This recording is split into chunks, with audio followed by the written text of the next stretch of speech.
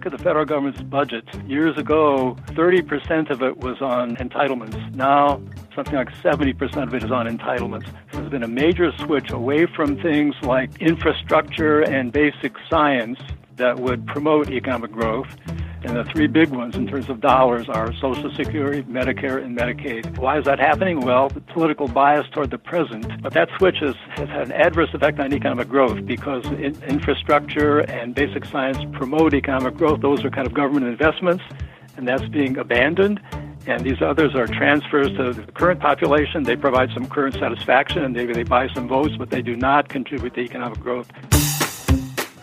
Welcome to the Mercatus Policy Download. I'm your host, Chad Reese. While it sometimes feels like a lifetime ago, it was just back in August of 2011 that Standard & Poor's downgraded the United States credit rating from AAA to AA+. Since then, concerns about U.S. federal debt have gotten less and less attention with each passing year, even as debt itself continued to rise. For context, I think the number the last time I checked was just north of $22 trillion, while the federal deficit was just shy of $1 trillion. Of course, that depends on what you're measuring and how you measure it. But the bigger question might be, should we even care?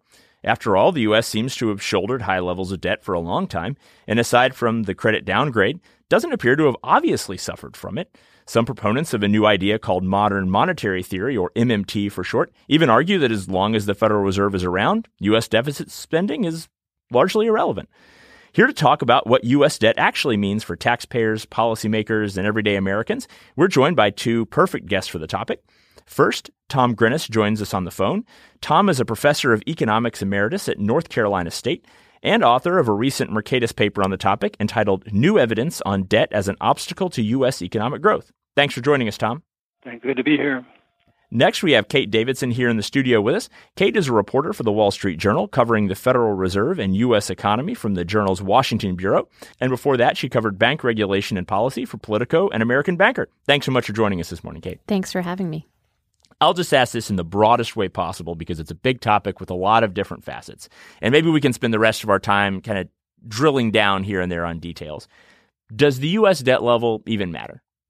Well, I mean, I think it does matter for sure. I think the question right now is how much does it matter and at what point does it matter? And I think even folks, you mentioned MMT, and we'll get into that and explain what that means and what it's all about. But I talked to some proponents of that theory, and even they acknowledge deficits do matter and debt does matter.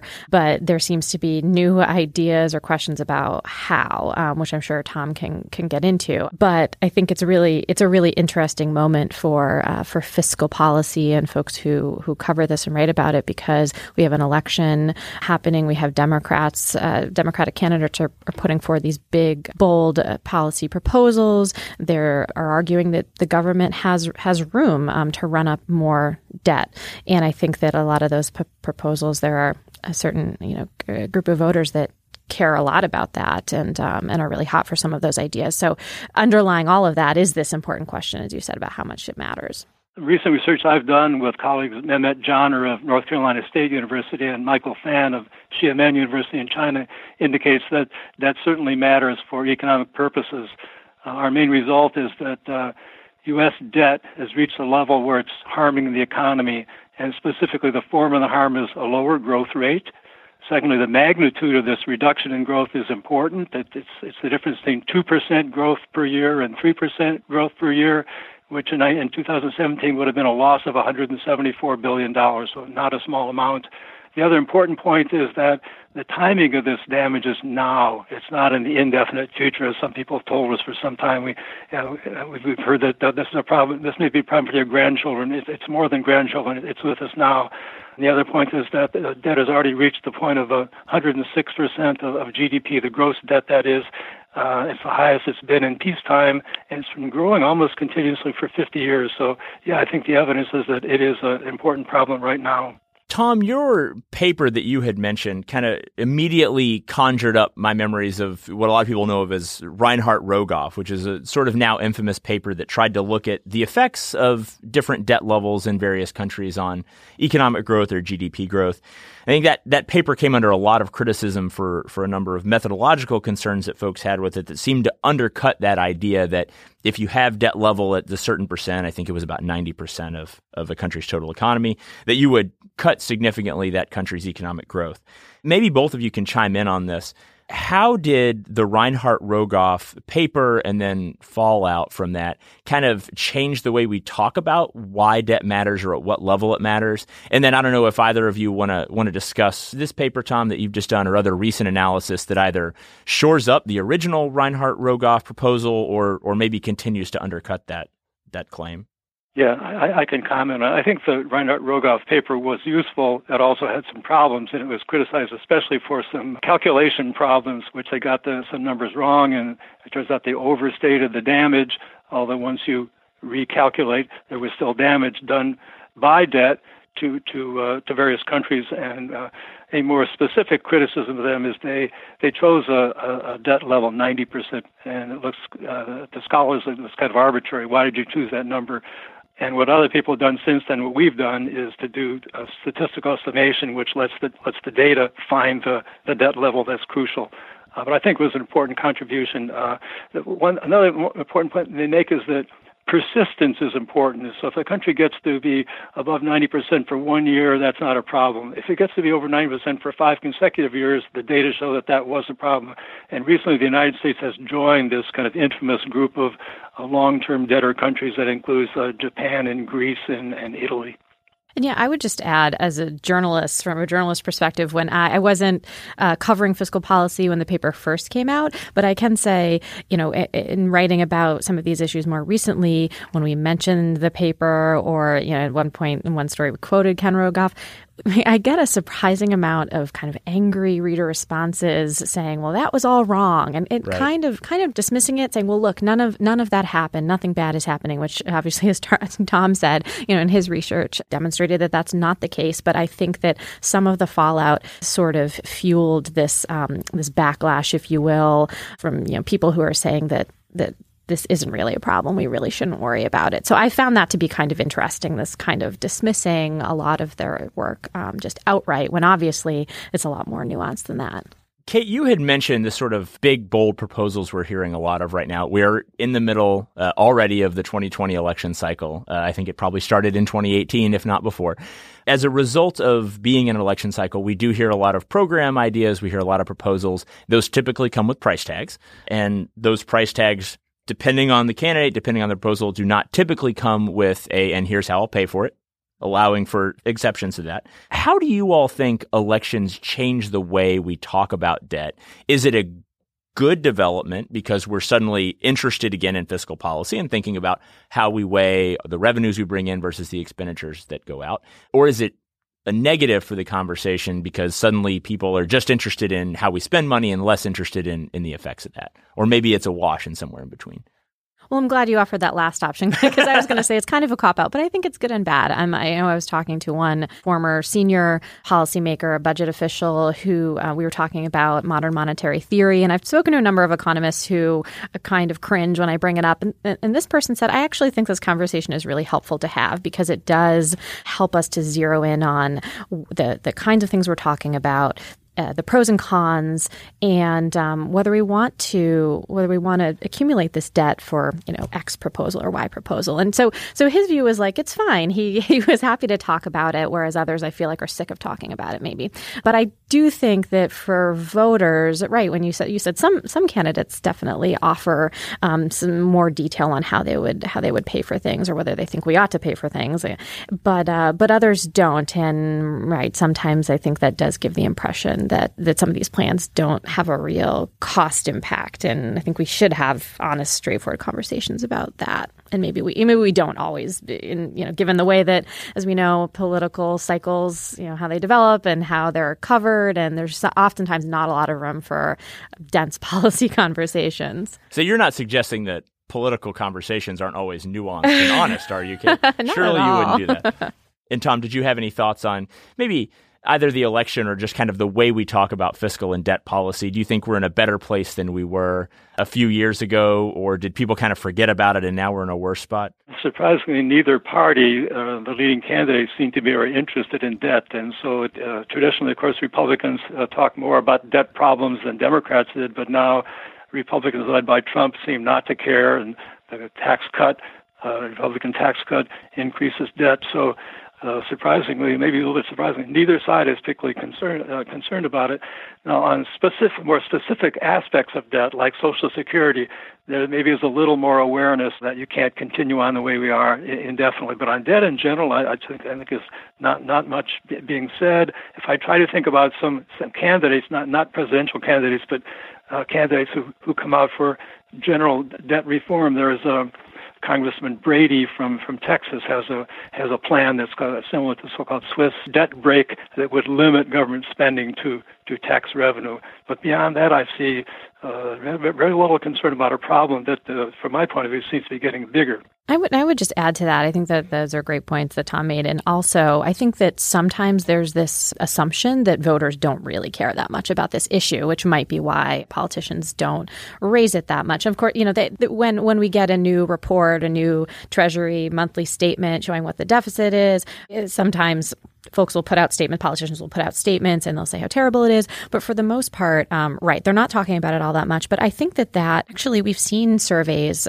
suggesting that voters really do care about this. And again, from my reporter's perspective, I get tons of feedback from readers anytime I write stories, even when I think are sort of, a monthly statement from Treasury, not that interesting, or it doesn't have a ton of new information, but it gets a lot of reader feedback and a lot of readers who check it out. And they're generally, even Republicans and Democrats, are just sort of appalled by the situation and don't understand why Congress can't figure it out. Yeah, I have a small point on this, and I think that to some extent maybe the people are worried about the debt. Maybe they've emphasized the wrong things, and maybe some people think they've been telling us the sky will fall, but the sky has not fallen.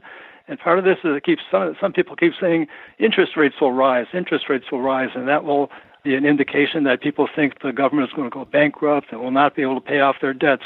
And this has been repeated by lots of people. But what happens, in fact, is interest rates have not risen. The long-term U.S. government interest rate now, 2.6%, well below its long-term average and below what it was before the last recession. So I think they missed the main point, which is the danger, which has already happened, is the economic growth rate has diminished substantially, not interest rates have not risen.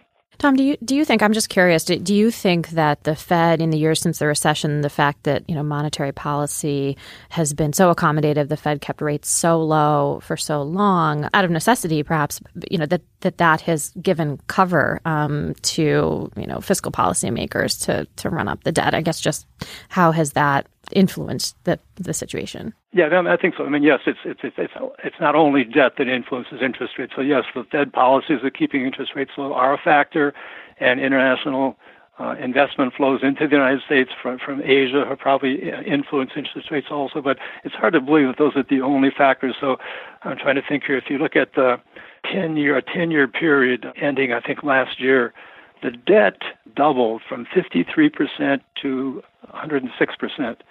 And during that period, interest rates fell to half. So it could be that Fed's part of that, I agree. It could be that international capital flows are part of that. But these two variables that a lot of people think ought to move together moved in opposite directions, and very substantially in opposite directions. So I think that's part of what's something that's misleading the public. A couple of things that both of you mentioned just a moment ago. I know Social Security came up. And Kate, you actually had a piece out, I think yesterday is when it went live, on the latest trustees report for Social Security.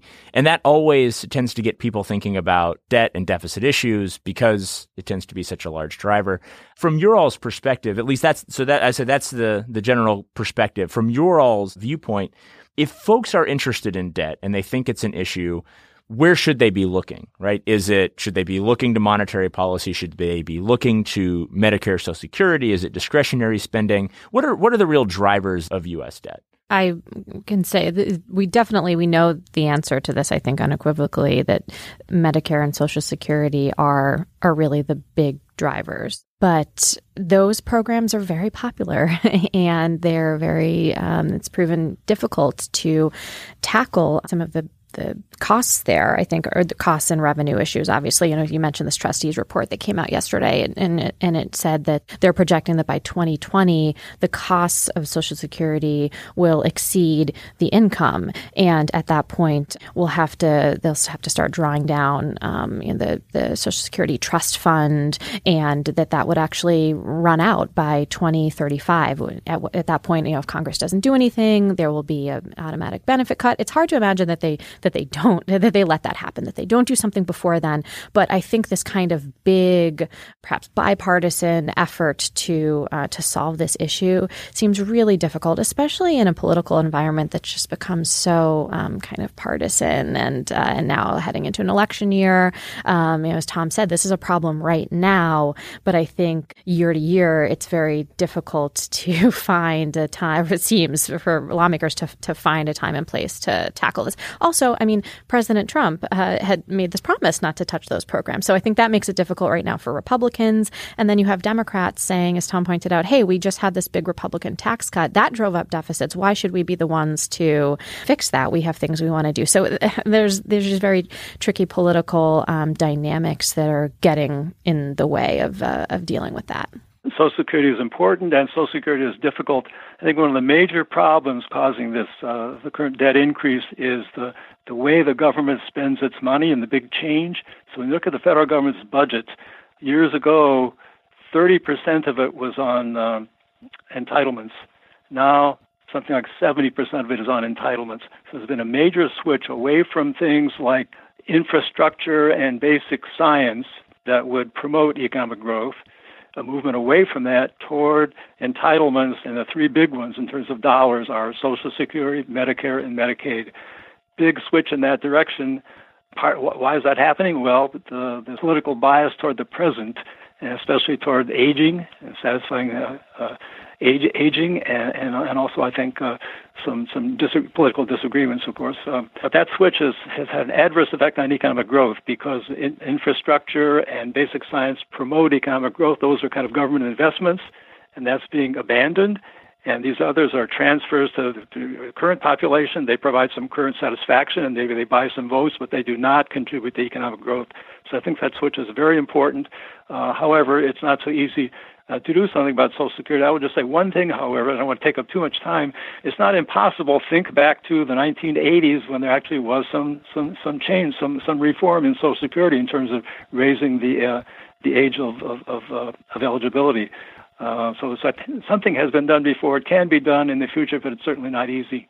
Yeah, not to belabor this, but just one more thing too, because you did mention discretionary spending, Chad. I think that there is this perception that the government just spends too much, which that may be so, but I think people do focus on or maybe they don't realize that the discretionary piece of that has actually gotten smaller, particularly non-defense discretionary. It's been trimmed and trimmed and trimmed, especially since the financial crisis, or I guess the deficit increased. And then there were all of these deficit reduction efforts. And so I think even now you see, for example, when the president put out his budget earlier this year, I think that proposed very fairly steep cuts to some of those programs. There are a lot of people on both sides of the aisle who I think felt that just wasn't really realistic, that it's now becoming harder to trim from that part of the budget, apart from Social Security and Medicare. If you're not going to touch those, it's becoming increasingly difficult to find places to trim on the other side. Discretionary share has gotten smaller and smaller. There's not much you could do with that anymore. If I could just say one tiny thing about Social Security, when it was reformed a little bit way back in the 80s, people were very careful to phase it in over a long period so that people who were affected were not affected for many years, and they had plenty of time to change their saving and investment and retirement plans. That's actually a great segue. So I'm glad you chimed in with that, because one of the things we always try to do is look at how the average American might respond to these kinds of conversations. You're talking about making sure any changes you do are sort of phased in, that you allow people to sort of plan. Thinking back, you guys have mentioned economic growth a couple of times, and I want to put that same, okay, why should people care about this, or how do we communicate this issue to people who aren't in a university or sitting in Washington? The way we've talked about debt in the past, and Tom, you even mentioned this, has been we're going to be the next Greece, right? We're going to have a sovereign debt crisis. Interest rates are going to skyrocket and no one's going to want to buy our debt. And there's going to be this catastrophic thing, as again, you mentioned, that sort of didn't happen. How do you all think it's beneficial to talk about debt in light of the fact that these changes are often sort of hidden, right? I mean, a person who just goes to work every day might think, well, 2% growth, 3% growth, that's only a percentage point, right? That doesn't seem like a big deal. Are we really talking about that significant a cost if we're not concerned about the sort of big catastrophic Greece-like situation? Yeah, I agree. It's difficult to get that idea across. Standard of living is important. Certainly politicians, when they run for office, they claim they're going to improve the economy, they're going to improve wages. So they claim that they're running on a platform of which standard of living is important. The other big point I would say would be look around the world at all this migration, people moving. Which way are they moving? They're almost all moving away from low income per capita countries to higher income per capita countries. If you didn't know anything about why people were moving, you didn't even know much about geography, you just tell me where the income is higher and I'll predict people are going to move in that direction. So lots of people think that standard of living is important. I would say, too, on the question of kind of, is it a crisis? An economist explained it this way to me, and maybe Tom's heard this a million times, but I found it, when I heard it recently, I found it very helpful that when you're thinking about debt, it's not like the house is on fire. It's like the house has a leaky roof. And over time, it leaks, and you put a bucket and, maybe there's kind of that gross brown spot you get in your ceiling. But over a long period of time, the house eventually becomes uninhabitable because there's just this damage. And maybe that's not really a perfect analogy, but sure. But I thought it would it made sense to me when I heard it. Yeah, and analogies seldom are, but that one sounds pretty solid to me. We're coming to the conclusion of the conversation, but we're far from resolving it. As you all talk to, whether it's the public or policymakers, whoever your audience might be, if there's one thing that you could sort of tell them that would help communicate the work that you do on fiscal issues, on debt, that you think people maybe just don't understand or they haven't heard, what do you think is the most important thing that folks could take away from a conversation like this? Well, I think in general, in addition to the idea that the standard of living is dropping, I think the important point I would say is that it's dropping now, not in the future. So that people who've talked about this and worried about this debt issue always tell us, your grandchildren may suffer and your grandchildren may not get Social Security. And I think the point from our own research is that suffering, that reduction has already happened, and it's happening every year now. And every year that something is not done in terms of reform, all of us will suffer, not just grandchildren and children. I guess I would maybe emphasize this great point that Tom made about this kind of big shift that's happened in the budget, that we've gone from making these big investments in, let's just call it the future, to kind of investments in the past is maybe a way to think about it. And we're devoting a larger share to Social Security, Medicare, instead of infrastructure, education, science, research. We have this trade war going on right now with China, where one of these big pieces of it is over research and intellectual property, and just kind of concerns about that. And yet, the budget proposals from the administration would scale back that research funding for that research. That's kind of one tiny example, but I do just think that people, as I said earlier, just have this idea we're spending way too much money. We have to cut these programs, but it's not so much the amount, but kind of what we're spending on, and what's influencing that, and it's going to continue influencing those decisions going forward, is the level of debt, I think. So we have to have honest conversations about how we want that money should be spent, and to do that, I think you do have to kind of have this grasp of what's driving those numbers.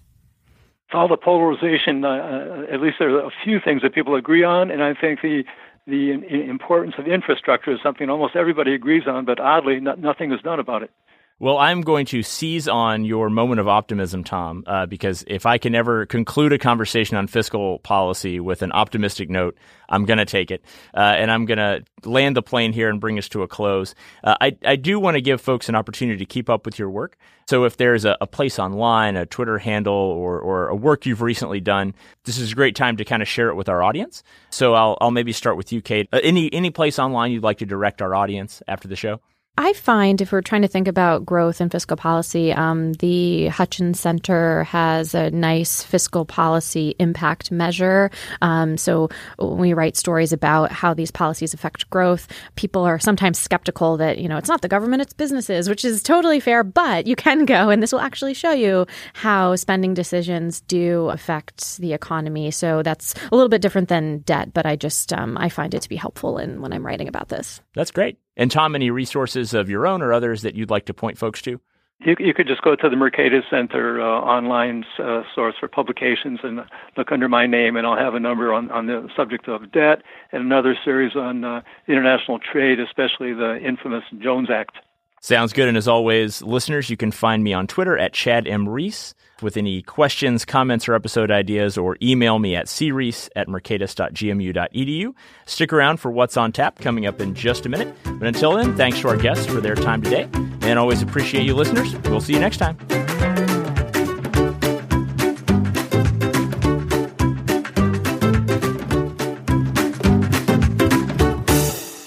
Thanks for sticking around, and welcome to What's on Tap. As always, I am Chad Reese, and I'm here with co-host Kate Delanoy. Today we are trying, from just up the road in Baltimore, Union Craft's Duck Pin Pale Ale, kind of their flagship pale ale. Drinking this in honor of our producer, Dallas, who is a Baltimore native. So a little shout out to our neighbors to the north. Kate, what's going on in Mercatus this week? Salim Firth, one of our urbanity scholars, has a new paper out looking at housing regulations in Texas. And so Salim Firth and his co-author Nolan Gray look at 4 of the biggest suburbs and suburban areas in Texas. So Austin, San Antonio, Houston, and then the Dallas-Fort Worth area. And what they find is that the lot size requirements, the minimum lot size requirements that they have there through regulation actually means that the housing market is still somewhat distorted, and it doesn't show the true housing density or the variety of customers that could be potentially interested in housing if those lot size requirements were changed. So one of the reasons everything's bigger in Texas, you're saying, is that sometimes they're legally required to be bigger in Texas. It might be the case. So it's an interesting paper, and that'll be out this Wednesday, May 1st. So encourage everyone to check that out. Sounds great. And we will have a piece on The Bridge about that from Salim and Nolan. Awesome. Speaking of The Bridge, there was a great debate last week. Brian Knight, head of our financial regulation program here, led a conversation with Aaron Klein of Brookings, Jim Angel of Georgetown, and George Selgin from Cato, and they were talking about the real-time payment system and to what extent, if any, the Federal Reserve should be involved in that. Yeah, so as I've mentioned on the podcast before, I think I'm a financial regulatory nerd, and so this was really exciting for me. But I say that with the caveat that it should be exciting for everybody, actually, because real-time payment system would affect a lot of people, whether they know it or not. Some people experience the problems we have with the current system in the form of, I was supposed to get paid today, but the bank isn't going to process that payment for another 2 days, but I have a bill due in the meantime. And so that lag in between when different financial transactions actually get recorded costs a lot of people money all the time. So it sounds like the question is not, should we go to a real-time payment system? Everyone's on board with that. But there's some disagreement on how involved the Federal Reserve should be. And I think we had a really good diverse array of folks with viewpoints all across the spectrum. Yeah, and I love the format of it because you see people's positions and then they also responded to each other. So you can see all of that play out on The Bridge. Yeah, it worked really well. Everybody was a trooper for that one. It turned out to be a lot of fun. Speaking of a lot of fun, I'm a fan of our Duck Pin Pale Ale. What are your thoughts? This is probably a little too pale ale for me. I worried about that. I think I finally settled into my groove of knowing that I like New England IPAs, and this is a little hoppier than I think I would prefer. But that said, it is very bright, and I think if you like pale ales, I can definitely understand why this would be a go-to pick. Yeah, it's funny. The Union Craft guys have mentioned that they resisted for a long time the New England IPA style because they really like this sort of classic, yeoman's beer in the classic Northwest style pale ale. So I don't think they would be upset to hear you say that. That is very true to this style. I'm a fan. I think it's like a 4 out of 5 for me, but I really like pale ales. I'm going to go with probably a 2.5, just not my style. Oh. But it's okay. Like always, I appreciate you bringing the beer. Well, I am getting 4 out of 5 star hand signals from producer Dallas, so I'm going to be okay since we got you outnumbered on this one. That's fair enough. Cheers. Cheers.